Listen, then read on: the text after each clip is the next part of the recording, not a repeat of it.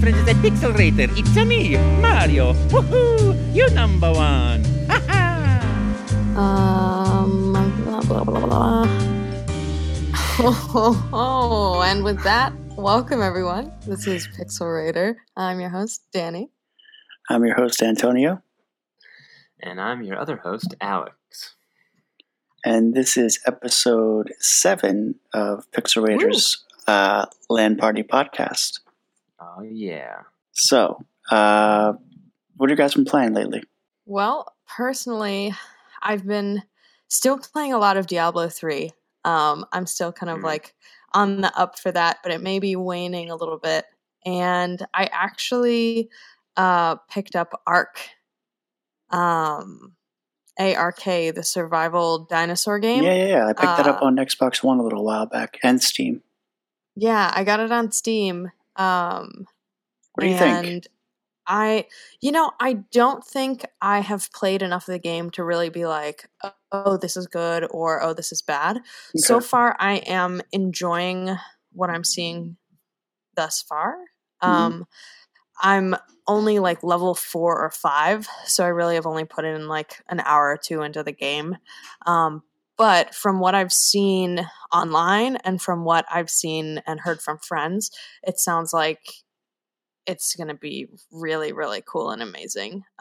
There's a lot of crafting, which I'm really into, a lot of just like potentially time-consuming things but like at the end you have like a really great reward, like basically taming wild dinosaurs, and then they can eventually be your mounts, and then you can like get like these bird creatures that will fly you all around the island, and it looks really, really cool. Yes. Very, very excited about it. Cool. You should talk to our good friends Jack and Steve, because they run their own server and they pretty much rule and do whatever they want in the world. Damn, that's awesome. Yeah. I have it on Xbox One and it runs kind of crappy. And on my Mac, it's pretty horrendous. And I have a top-of-the-line late 2013 Retina MacBook Pro. It runs better in Windows, but it's still not optimal in my opinion. But it is, alpha and things like that, beta. So I didn't have patience for that game. I mean, I would go and I built my little hut, and then I would get killed by this scorpion, and then I would revive, and then I would want to tame a raptor. And of course I can't tame a raptor because I don't even have like goddamn armor on my feet. Yeah, it's crazy. Yeah, I would spawn and die, and I'm like, but all I want to do is love dinosaurs, and I can't because I fucking die every 5 minutes. Yeah, damn, that's crazy. I haven't played that yet myself. I had a couple buddies on Xbox who were talking about it, and it sounds pretty fun from everything that they were describing, though. It's just kind of one of those games where I think that the more people that you play with, or having like a solid amount of people to play with, I think that helps out. Cool. All right, so Alex, what have you been playing?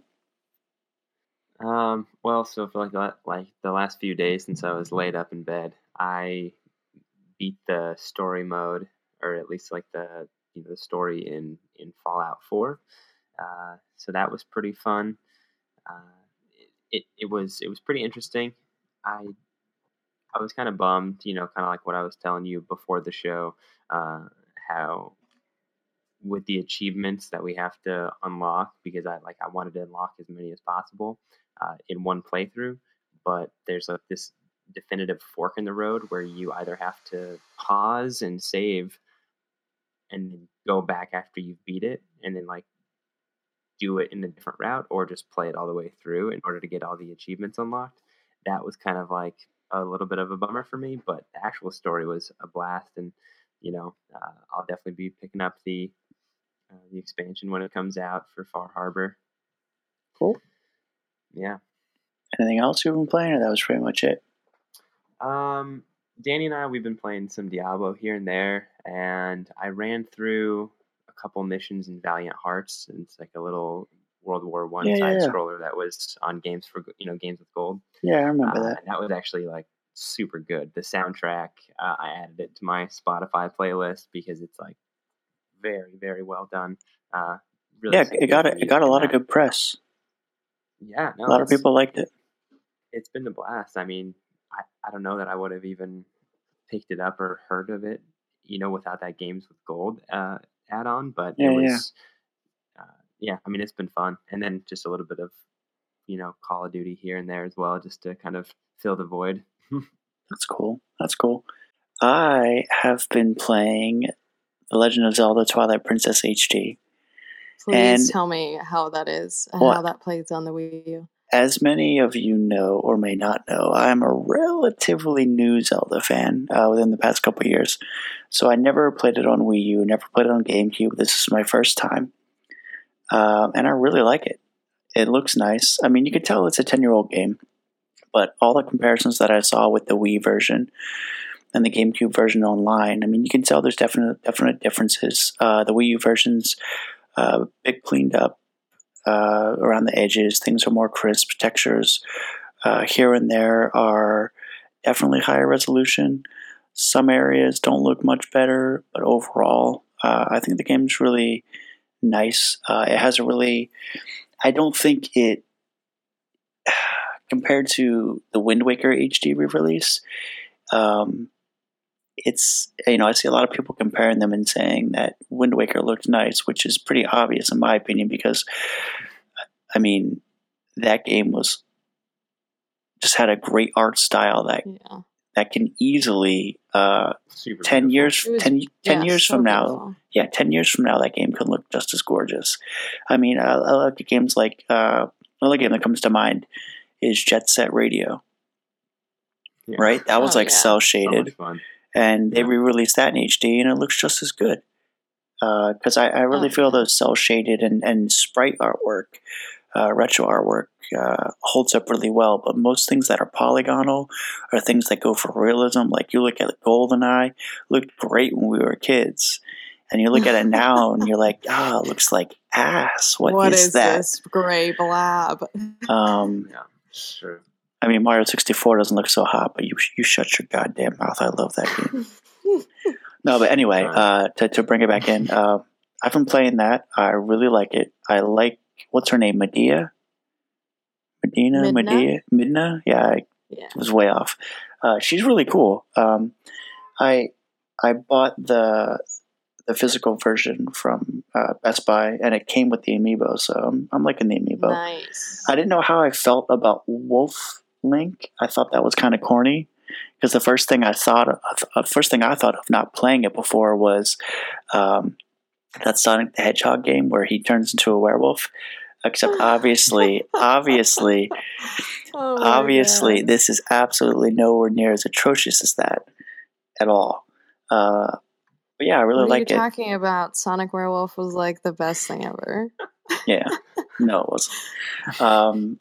I am almost I'm almost through the forest dungeon. So I'm almost done, I guess, the first dungeon. It's slow. It was very slow in the beginning, like an hour or longer, herding sheep and stupid stuff. I was like, I just want to get into the dungeons already. But once you get there, it's good. Yeah, it's a great game. I think you'll really enjoy it. Yeah. I remember I really, really liked it when it had first come out. It's always going to be like hard to compare to like Ocarina of Time or Majora's Mask or something, but it definitely like holds its own. It has its own style that's really nice. The lighting, I mean, they could have did more with it, but some of the lighting effects and things are really nice. Yeah. I particularly really like the music and the different sound effects in the game. Yeah. Like I can just thinking about the game, I can distinctly hear what the different the rifty type elements, what they sounded like, and what the certain enemies sounded like, and right. And those kind of things that stand out and that are unique about the game are what I remember it by, and I remember those elements being really great. Yeah. Other than that, on my PSP, I've been playing some Super Mario World because I have it modded with emulators. I'm sorry, Nintendo. I refuse to spend Oh, $8 for a third time on the same goddamn game.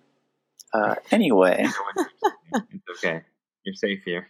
for those of you who don't know, Super Nintendo games are now out on 3DS, but we'll get into that.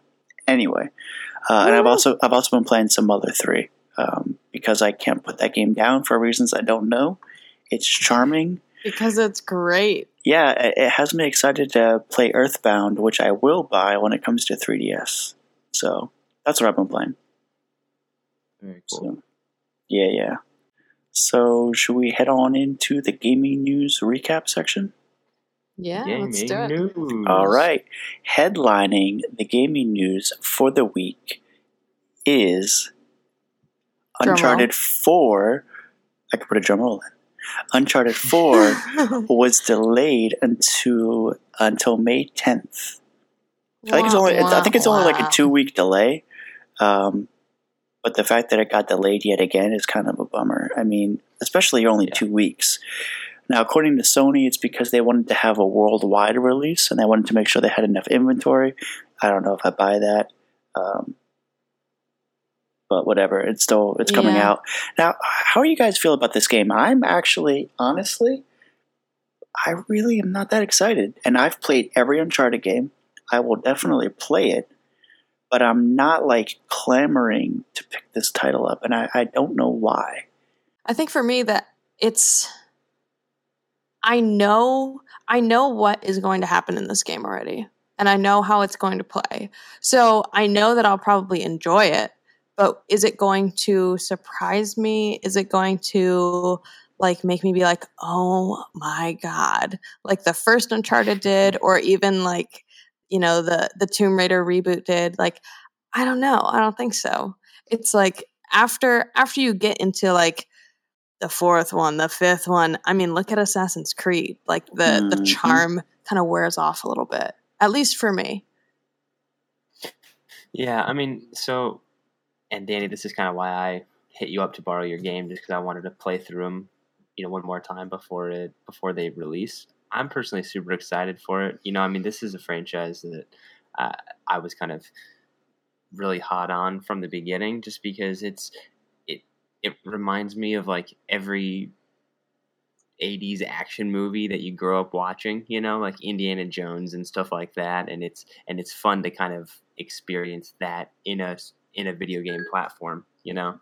It's just fun. And I think that having them nicely wrap it up with a bow instead of dragging it out 6-7 different types of, you know, story arcs and whatever else, you know, disregarding the PS Vita games, but like the actual like games themselves, you know, 1, 2, 3, 4. I think that wrapping it up and putting a bow on it and saying, okay, we're done, that's great. And I think that was smart of them, because they could probably make a fifth one and a sixth one, you know. Now, see, that's where I think that's what I think is going to happen. I feel like Nathan Drake's story is going to be over, but we will see some kind of other Uncharted. I feel like I don't know what character it's going to be, but yeah, I mean, it'll just have to be up to Naughty Dog to say, you know, is that what we want to do with this IP, and is that something that we want to kind of run with as far as like, you know, as far as like a new story is concerned, or did they just want to leave it and build something else? I think it. Go ahead. I want to see them reboot Jak and Daxter. Oh my God! I never played those, but I hear they're pretty awesome. I mean, it's your typical, like, 90s platformer collectibles, but it was especially in the first one, it was just the wit of, and the sassiness of Daxter that really made it for me. Yeah. They were their own characters. Like, yeah. Like, literally, like, you could have come out with a cartoon of their stuff, and like it would have held its own. Like it was such good writing. Like it was very like catchy and like addicting. The gameplay was addicting. Like it was overall just like a great game for when it came out. If it came out now, it'd probably be like boring and corny, but that's also because we're a little older now too. But I mean, that was back that It's funny that you say about that too, because Daxter had his own PSP game that was actually really good. A lot of people liked it. And same thing with Ratchet and Clank. Clank had his own game, Secret Agent Clank. I love Ratchet and Clank. Yeah, Secret Agent Clank. He had his own PSP game, and that went really well, and a lot of people liked it.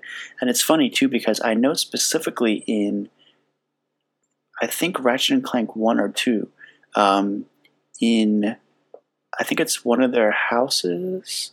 There's either a painting on the wall or a TV with like Jack and Daxter. So it's pretty cool how they both had those. They were Naughty Dog and Insomniac, I think. Was it Insomniac? Wait, I think so. Hold on, I have their games right next to me. Let me look. Yeah, I'm pretty sure it's Insomniac. Yeah, Insomniac games. Yeah, it was neat to see them have the nods back and forth to each other. Oh, definitely. And speaking of Ratchet and Clank, I'm like super excited for the PS4 title to come out. Oh, me too. I'm like, chomping at the bit. That was like my bread and butter when I was growing up. Like Ratchet and Clank and Spyro the Dragon. That was my life. Agreed. All right, I'm going to move on to topic 2. And I think we should have an episode just of like some of our favorite maybe PlayStation titles. That'd be cool. Oh, yeah, definitely. That'd be awesome. That'd be great. So, second bit of news, no surprise here. EA made $1.3 billion in downloadable content and in-app purchases. That's crazy. That's insane. That's like the profit for a Blockbuster game. That is so much money. Yeah. Essentially, what they did is someone at EA listened to our episode about how pointless and aggravating DLC was, and they were just like, "We're going to release this 2 weeks after that episode just to piss those guys off." Pretty much. And then they're going to talk about it, and then everyone will know. And then we're going to feel the shame. And then we will laugh all the way to the bank. Right. Now, to be fair, half of this number that they reported, half of this is with sports games. It was like FIFA and stuff. Yeah.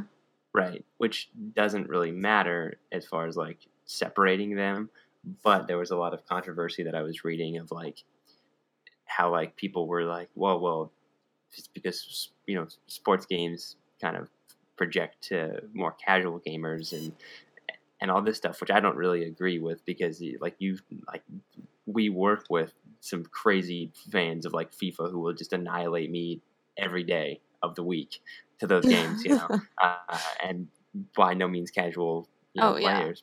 And put in like some serious time, like playing these games and like perfecting their techniques and Right. But it's just interesting to think that, I mean, because, EA has a huge monopoly on the majority of those sports games with, MLB's The Show being, separate, and that's through someone else. But, I mean, EA's got a huge monopoly on most of those guys, Right.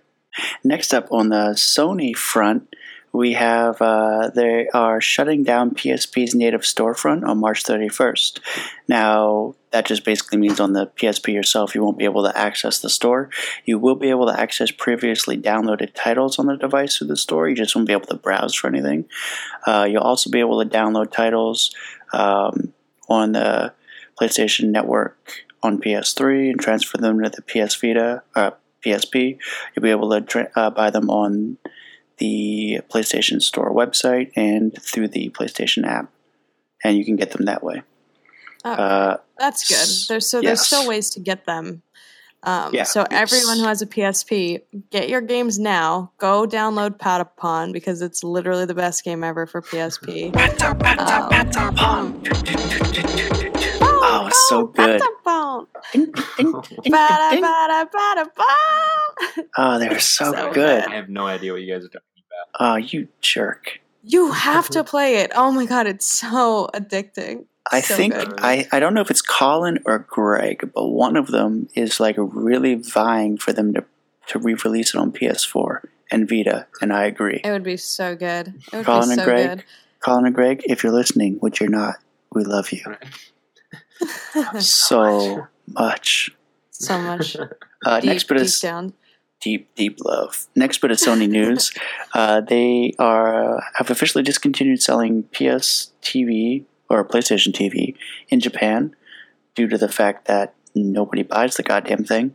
And apparently, when questioned, they stopped selling inventory in North America as of the tail end of last year.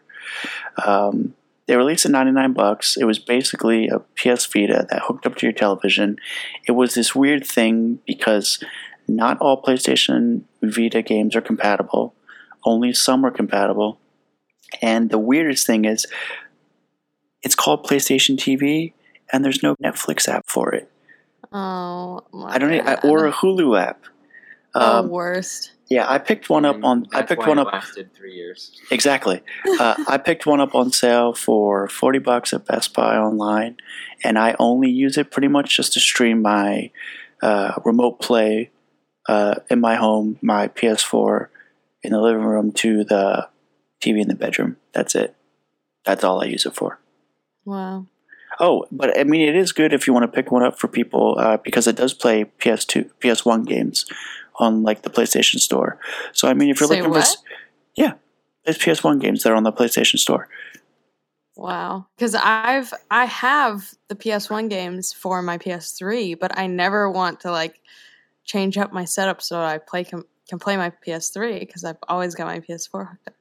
Yeah, that's great. Yeah, so I mean, it's a shame because it had so much potential, and they basically just took a Vita, took out the screen, and were like, "Here you go."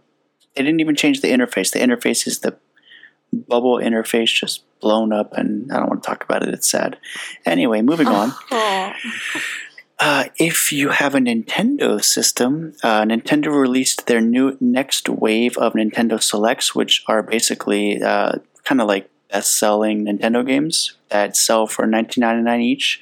And they've released the newest wave across the Wii, surprisingly. I don't know how they still sell those, but they do.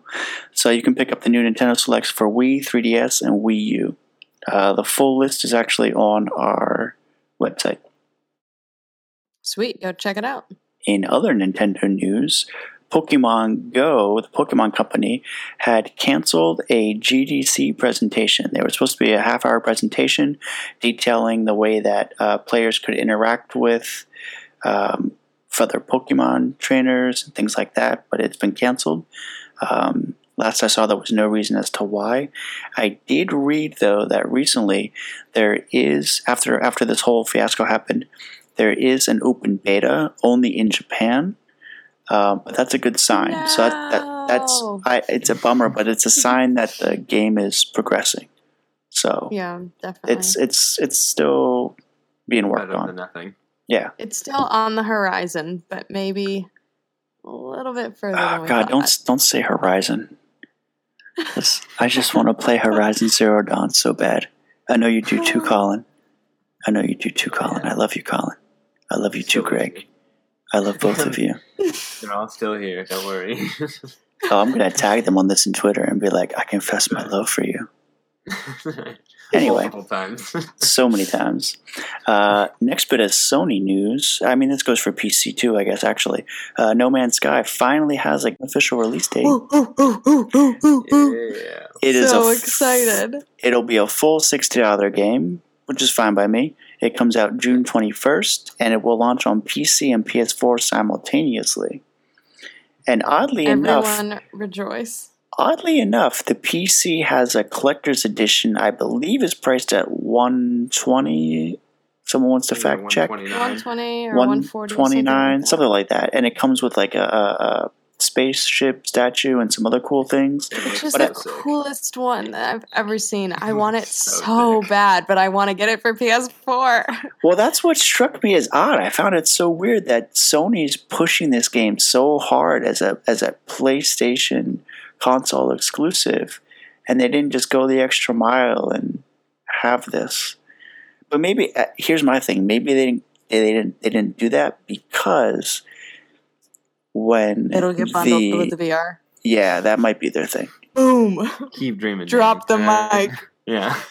So maybe that's it. Who knows? Next up is the Coleco Chameleon, which was ColecoVision's, Coleco's newest game console that was supposed to be kickstarted, is now in limbo. No one knows if it's actually going to come out. So apparently what happened was it was shown off at the New York Toy Fair, and it had a relatively clear case because it was a prototype, and it's supposed to be a custom architecture, and the system was supposed to be able to play its own proprietary cartridge-based games, as well as be able to play downloadable games that you would get on PlayStation or Xbox, as well as potentially being able to play some possibly Nintendo games, Super Nintendo games, and a lot of gamers, played this and claimed that it was pretty much the internals of a Super Nintendo Junior inside. And a couple of days later, Coleco responded on their official Facebook page, stating that they had fresh internal photos that they posted on their website, on their Facebook, and they were like, "Hey, just so you guys know, we heard some rumors that this wasn't, legit, and here's our pictures of all the insides for everyone to see." And what happened? But a lot of gamers, some people looked at it and they were like, "Yeah, that's actually a video game capture card," and they took side-by-side comparison photos. Which you can actually see on our website in the recap. You can click on the photo and see side by side. It's identical. And with that, Coleco swiftly took the photos off of Facebook, and that's all we know. So it seems like some shady business going on. Yeah. Shady business. A lot of shade over there. Yeah. I can't believe they did that. That's pretty crazy. But what's even more shocking is, like, who caught that? That was like, you know what? That's the inside of the capture card. Like, I don't know. That baffled me. Somebody who like really mods their stuff. Like, I don't know. Must have been like dude who's in the right place at the right time, looking at the right thing. Yeah, I know that. I know that transistor layout and that processor chip right there. That's a GT6890. NVIDIA's finest. Right. That looks like it was between probably 1998, 99. Right. Like they had to actually think that, though. That's what's crazy. Like they had to be like, "Oh yeah, I know what all that goes to." Like, yeah. Let me pull a photo up and show you. Yeah, right there it is. See that? Yeah. I have no idea. I really don't get it. Crazy. So this bit of news I did not hear about, so I'm actually interested in hearing you chime in on this, Alex. So Xbox's Phil Spencer announced a potential change in the way that hardware is managed and upgraded within the console, so within Xbox One, in the months and years to come. So my take on that is, you guys might finally be able to replace your hard drive. Yeah, well, it was pretty interesting. I'll pull up the article. Or is this kind of like what Google was trying to do with that phone where you could replace different components? Ooh, the modular one? Or are we going to have a modular game system? That would be really, really cool. So there was like a lot of talk between, upgrading the hardware, and he was pretty vague about it all in all. I think that the interview actually was initially on an IGN podcast, if I'm remembering the source correctly. But possibly Podcast Unlocked. Yeah, but okay. But I'll have to check that out then. Yeah, but I actually read the article on Polygon because they were talking about it. But because Phil Spencer, he's been talking a lot about blending, and how you can kind of stream your Xbox One onto your Windows 10, right? Right. And so he's trying to get that universal Windows platform while offering backwards compatibility for even 360 games and playable on the Xbox One, which you can already do, but he's trying to further that library. So essentially, because his whole argument, and I'm going to paraphrase here, but the whole argument was, as soon as a console ships, it becomes essentially locked into its time frame, Oh yeah. and you get maybe 6-7 years out of it. Whereas what he's saying is why don't we ship a console and then make upgrades to the console just like you would with a PC, and that was kind of his comparison that he kept going back to. So you keep upgrading it and you keep changing parts on it. Now, he's saying, and he clarified, he says, we're not shipping Xbox Ones with a screwdriver or anything like that. Like, you won't have to necessarily take it apart.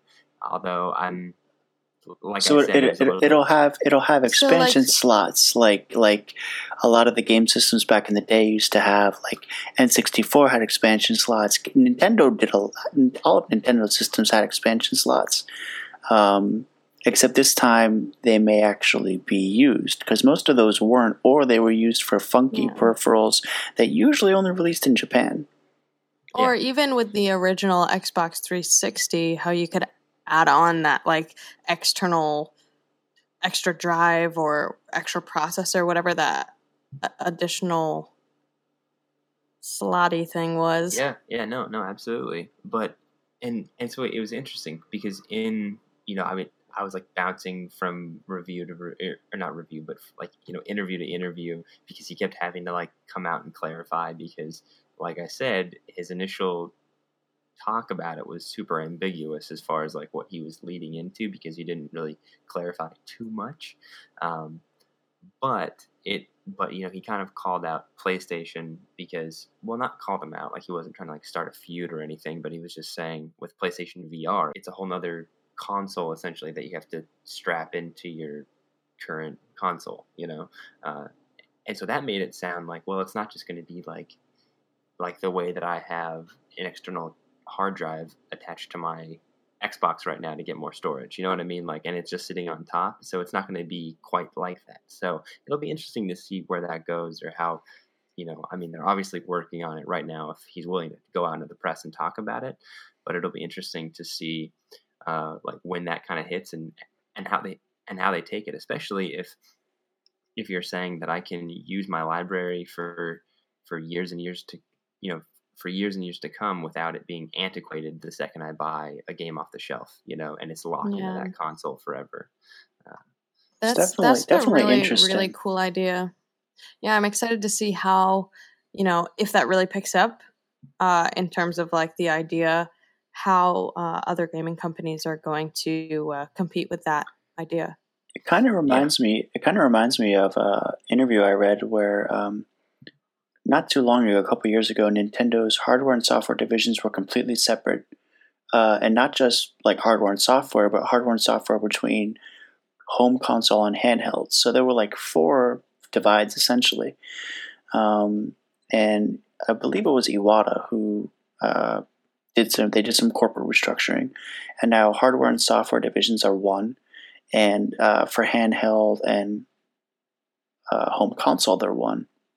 And his idea is he envisioned having one architecture, like processor architecture, that would be kind of universal between handheld and home, as well as the operating system.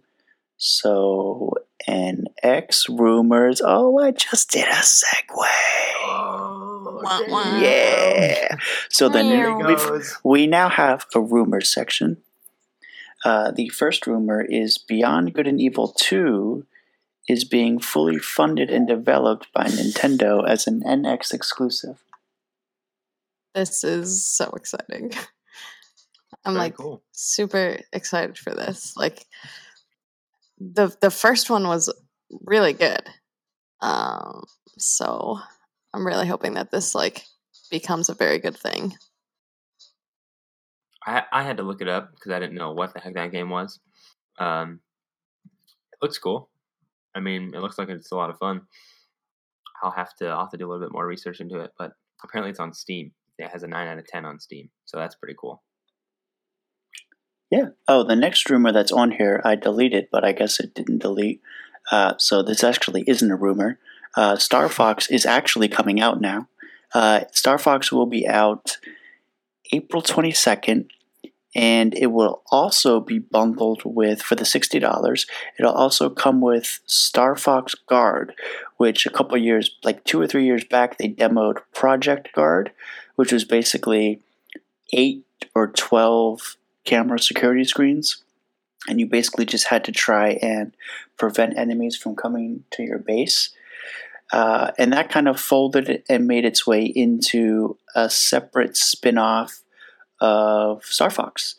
Now, what's kind of odd, and I don't know why Nintendo is doing this stuff, but so it'll come bundled together with the physical version, but I believe they said it won't be bundled with the digital version, but you could buy it separate. But I don't know if it will be any cheaper. So, yeah. Weird. That is weird. It's a weird way to sell a game, but I'm into it. You want to know what else is weird? I'm going to tell you. Our main topic of the show. Shit's about to get a little weird.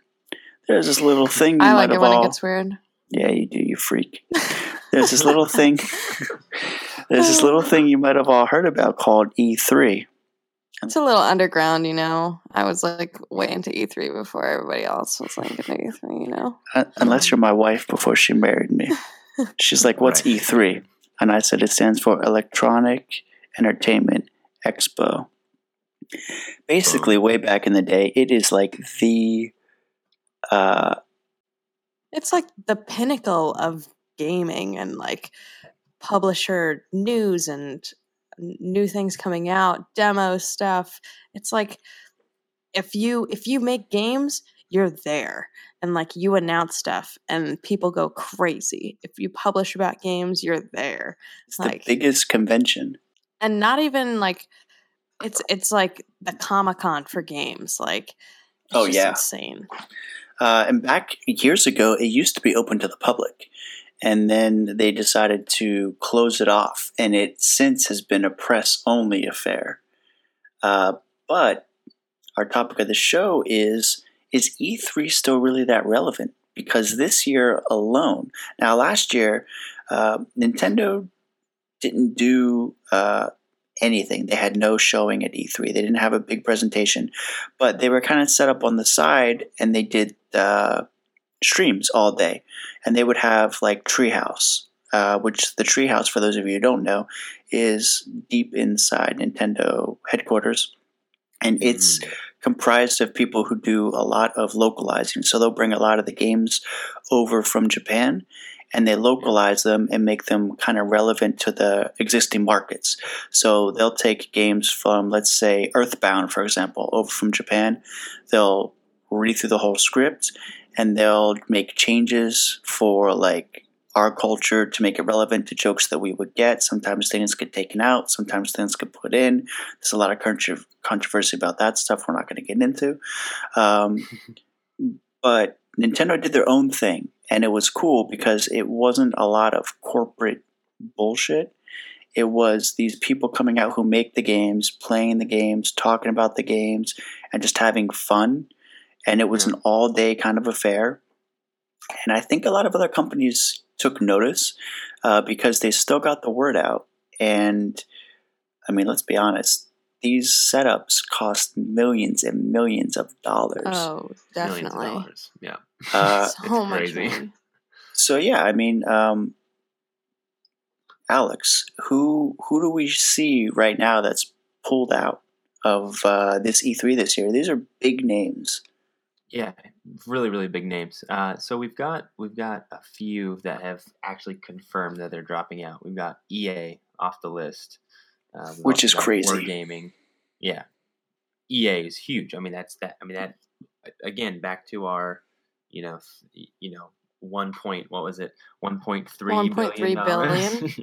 Yeah, 1.3 billion, and they shrug off E3 just in DLC. Now, yeah, so that's huge. We've also got Wargaming, who's responsible for World of Tanks, which is a hugely popular game. In a lot of, even on console, it's a hugely popular game. So they pulled out. We've got Activision Blizzard, which is again huge. It's not as shocking for Blizzard to drop out because they do their own BlizzCon thing, which they've been doing, which is huge, which is gigantic. Yeah, and then Disney Interactive. Now, Activision, they have said that they will still be paneling their newest Call of Duty through Infinity Ward. It's they went on record saying that is still going to be there, but I think what more and more publishers and developers are starting to realize is instead of separating the people who are paying for them to host these huge events, why don't we just bring these events to them, much like Blizzard does so brilliantly with BlizzCon? I mean, I've never been myself. I've had friends who have gone though, and they will go back every year because they have so much fun. Yeah. And that's what I'm talking about. Bring the games to the people. Right. And that's what Wargaming said too. Wargaming said that, it's essentially, let's just go out and do something like that of our own, in the same way that PAX does in Seattle and in Boston, and make it more of a user-friendly experience instead of, having everybody watch at home online or whatever, or wait for press updates. Well, that's the thing. Like, I feel like, with the exception of PAX, which we'll get into, E3 is just this major corporate rambling, and there's just this huge disconnect between the fans and the developers. And it's tough to demo some things at a big convention like that. And it can be completely different when you, as a gamer, get your hands on it and play it. Definitely. I mean, I've never been to PAX. I cannot wait to go. I'm dying. Oh my God, it's coming up. So great. Oh, it's going to be the three of us. It's definitely going to be the three of us. So everyone listening, just wait, because the three of us are going to hit up PAX, and there's going to be some good content coming out from that. It's going to be crazy. I'm probably not going to sleep, and it's going to be a lot of editing, but it'll be good. It might not be good editing, depending on how tired I am, but it'll be good. But I mean, even from like a publisher standpoint, because a developer's job is to make a great game, and a publisher's job is to make the most money, right? Now, if I was a publisher and I was like, how am I going to make the most money? Is it going to be from having someone from Polygon and someone from IGN and someone from Kotaku and someone from Pixel Raider rate our game and then say, oh, here's what to expect, and then have thousands of people read it? Or would it be better if I was, if I were able to get that game in front of thousands of people all at the same time, or have them demo it or play it in person? How much better of an experience would that be? And because then the ability to hype it comes from the people who are already playing it, not from people who are telling you what to expect. Yeah. I think that is a way better way to do it long term. Now, I think that E3 still has its place. I just think that the gears are kind of shifting as far as what developers and publishers have the potential to do on their own. This is a very self-started generation that we're in, where we can kind of be like, oh, well, let's just build it. It's not quite up to what we want to do. I mean, this isn't the first time that E3 has gone through something like this. A few years ago, they were down to 5,000 people for attendance, and a bunch of huge publishers dropped out. And so, this isn't the first time that they've exactly had a lull. I think that it's just, and I'm sure that there's probably corporate things that are going on too, not just, get the games in the hands of the people. I'm sure that goes to a little bit more of a business aspect as well that we just don't have any idea on. But I think that this is a pretty cool way to, have a different experience like this. Yeah, there's something I pulled up here. I forgot that I previewed this game. So when you said about getting games in the hands of people, it instantly brought me to platforms we have now, like Kickstarter, Indiegogo. I played this game called Indivisible Prototype, and then I did a preview for it. And it was really interesting because it's first off, the prototype was awesome. And second of all, it was interesting because it was basically a proof of concept, right? It's not the actual game, but it's a rough idea of what the game is. And this wasn't on PC. This was on, I believe, PS4. So it's interesting because Sony, Microsoft, and I believe Nintendo now are all having these like open platforms like Steam has, where you can try these games out as they're in like their alphas and beta stages, and you can watch them grow. And it's interesting because the days of you working on a game and doing quality assurance and stuff are still there, but now you can do this live and get live feedback and make changes and pivot left and pivot right, whatever you need to do. So it's interesting. All these different avenues you have now to get these games in the hands of people. And then you have social media. You have people that are huge on YouTube that have, I mean, look at PewDiePie. I don't understand what people see in him. I'm sorry, I don't. Right. I don't see what's so great about him. I don't think he's funny. But the dude's got 40 million subscribers. I think don't it's know. really funny. Maybe I just haven't seen videos that are funny. The only reason I know what Five Nights at Freddy's are, or whatever the hell that game is called, is because of him. Because I would watch him play and like get scared, and like I was laughing.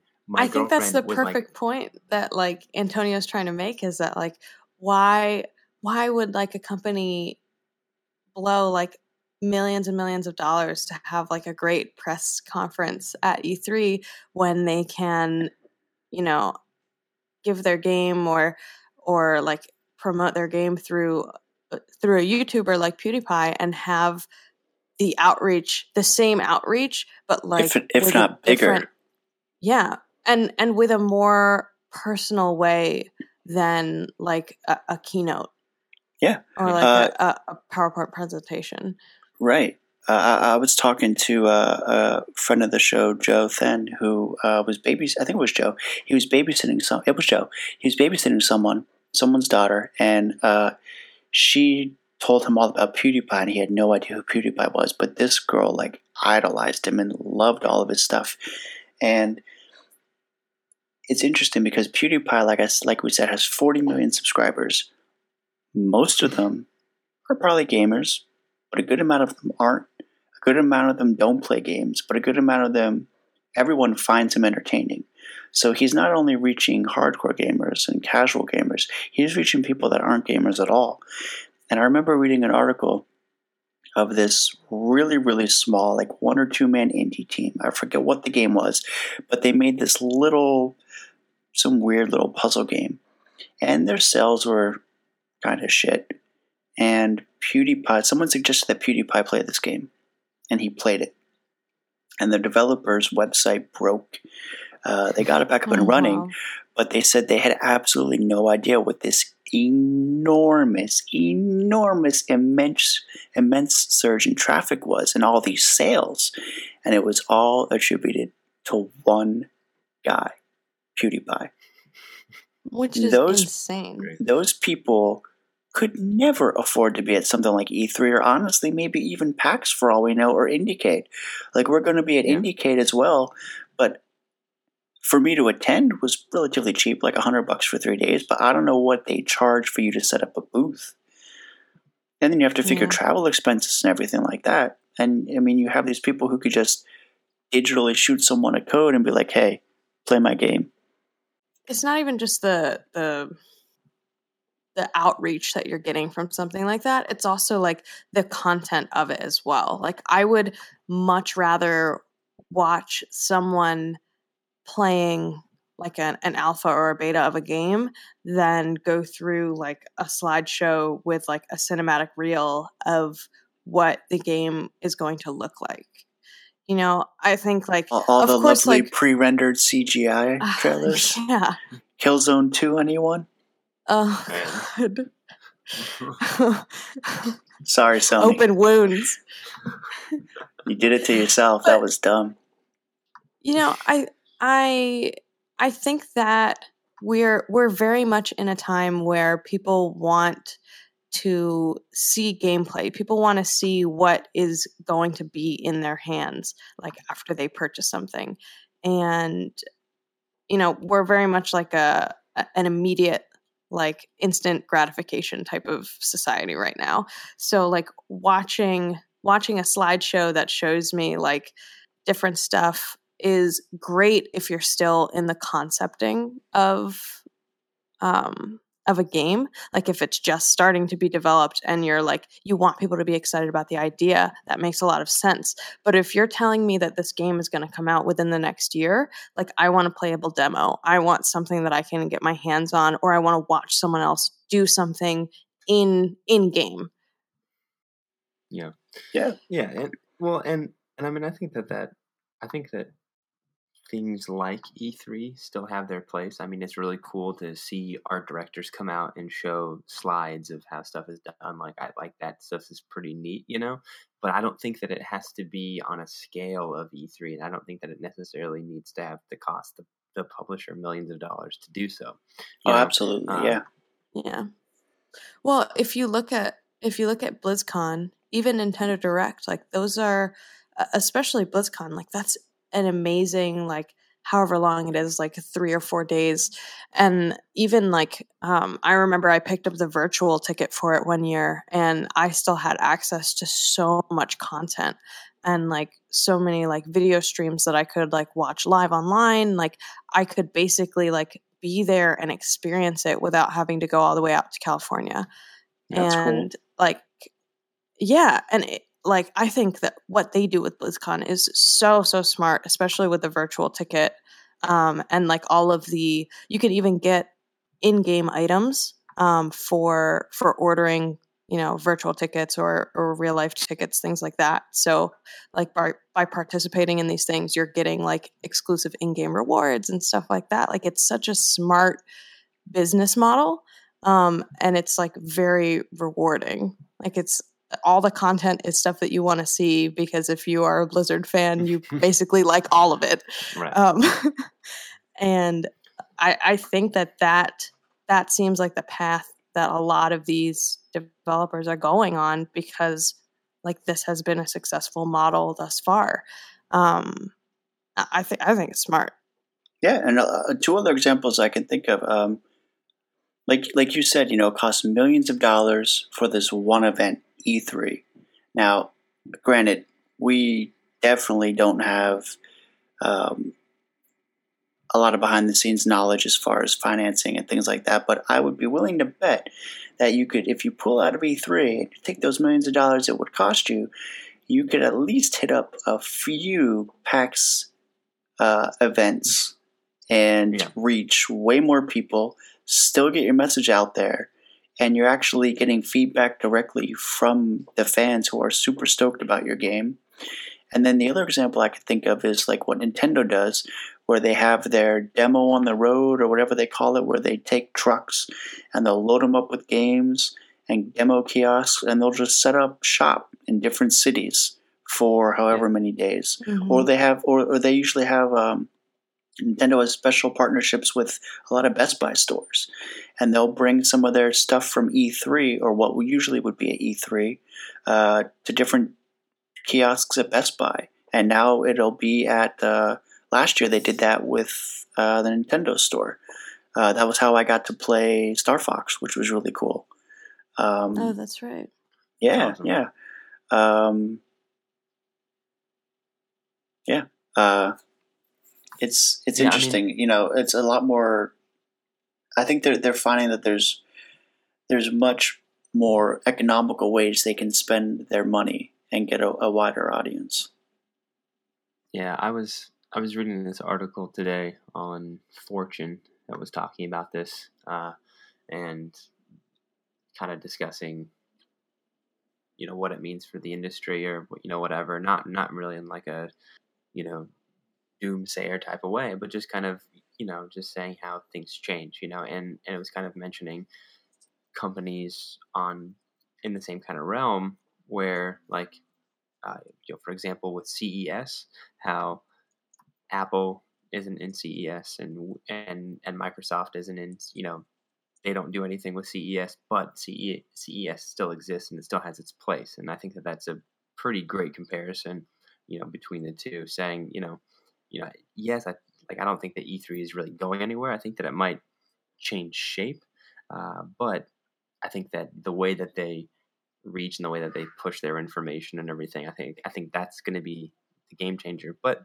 that, then again, they don't necessarily need Wargaming and they don't need Activision Blizzard to be there to make a great conference. It just it's just about the content that they're bringing, and I think that as long as the content's good, I mean, I'll always watch E3 and those different press conferences when they're on. Yeah, me too. And releasing stuff. It's just there's not one way to go about it any longer.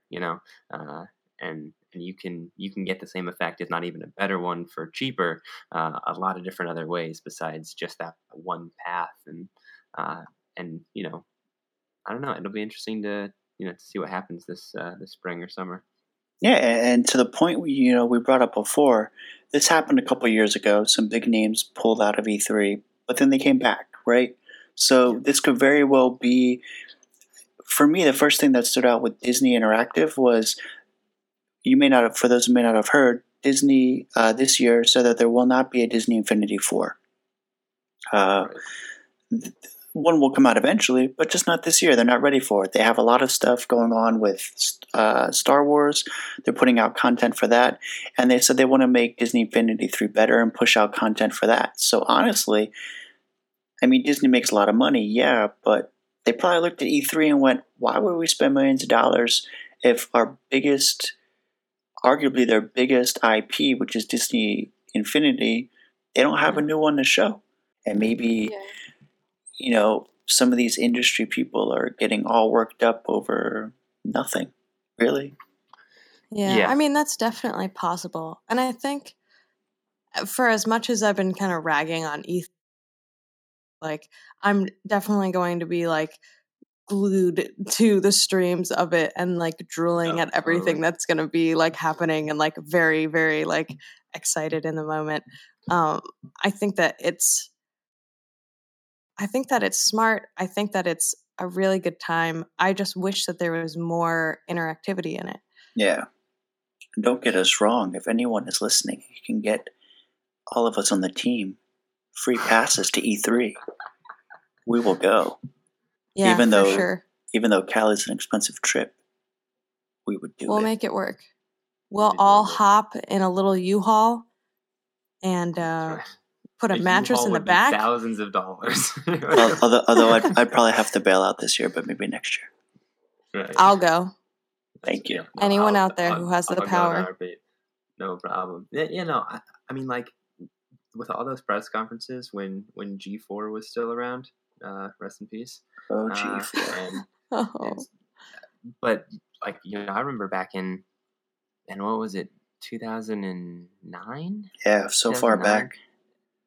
Right, yeah. well, a bunch of friends that I used to play Xbox with, and actually still do, we all kind of, decided to meet up in California and meet each other for the first time. And it was actually on, during E3 time. And so we ended up just kind of holing up in a hotel, drinking all day long and watching E3. And it was because of E3 that we all kind of got together and, ended up doing all that, but it was just a blast, So I mean, that stuff, it still feel very special, I mean, and it's a fun thing to do and take part in. It's just kind of, like I said before, it's not the only way to get something done or get something sold around here, Yeah, that's cool. And I think it's still going to be the King of the Hill press conference, all of the heavy hitters, are going to be there at some point or another, whether or not it's this year in particular. But man, I'm excited for it. I'm excited every year. Yeah. I'm it's getting warmer outside. E3 is around the corner. I'm going to learn about the best games of 2018. That's right. Right. or what ends up happening is you like end up falling in love with the game, and then it gets kicked back and kicked back and kicked back, and you're like, I just want it so bad. Oh yeah, that's the worst. But if you think about it, like one of the best moments for me from E3 a couple years ago was when No Man's Sky was like the hot new thing, right? Yeah. This is like very topical because now we have like a release date and everything, and like the end is in sight, and I'm like drooling at the mouth. But like if I think about those amazing E3 moments, like I think about Kingdom Hearts, I think about, you know, when like the PS2 was announced and like all these other things. Like if I remember those amazing moments that happened at E3, like there's nothing that compares. Yeah, no, it's awesome. And, you know, I mean, it's always an event where you're kind of like glued to different websites, and you're like just kind of, you know, refreshing, seeing if, you know, something, you know, just drops sooner than you've, you know, heard it from a friend or something like that, you know? Yeah. Watching everyone's live blogs. Yep, absolutely. Yeah, you run home after school and you're like, Mom, get off the phone. I need the internet, okay? I need to check the E3. Right? I need to check now. Scooch over. Or like you wait for the, you know, your gaming magazine to come out that has all the E3 coverage, and you're just like waiting at the mailbox for it to come. Like I remember those days, and they were like so exciting. Yeah. No, it's a blast, man. Oh, that just reminds me of like waiting for Game Informer to come in the mail, which is well, technically it still exists, so I mean that's fine. But I just don't have a subscription anymore because I don't need it. But now you just reminded me of PlayStation Magazine and getting my demo disc every month. Oh my gosh! You jerk! The demo discs! Oh my god! That is a topic for another day. Oh, how I missed the... So next time, we'll talk about our favorite demos that we ever got in the mail. Yeah. It'll be a fun one. So I think that pretty much wraps up this episode, guys. What do you think? E3, we've come to the conclusion, E3 is still relevant. It has its place. But companies can spend their money elsewhere. And driving singular forces like PewDiePie have a lot of pull in the industry, so... Yeah, it'll still be around, but you know, there's just other better places that you can spend your money as well, like PAX. Give us the wow moments at E3, and then everything else. There's other probably better forums to get information out. Yep, absolutely. Yeah, totally. So, with that said, if you guys have any questions, comments, or concerns, or, you know, you just want to give us some ideas for topics of the show, hit us up at podcast@pixelradar.com. Yes, please. Talk to us. Next week's episode I am particularly excited about. It's episode 8, and it is all about 8-bit gaming. There will be no recap for next week, so just go to the website to read it. It's going to be about 8-bit stuff. I don't want to spoil anything else. It'll be good. It's going to be awesome. Y'all have to tune in for sure. Until then, guys, I'm your host, Antonio. I am Danny. And I'm Alex. And it's been fun. We'll see you guys later. Thanks for listening. See you later. Tune in next time for 8 bits. 1 bit at a time. 1 bit at a time. Okay. Jesus. That's what she said.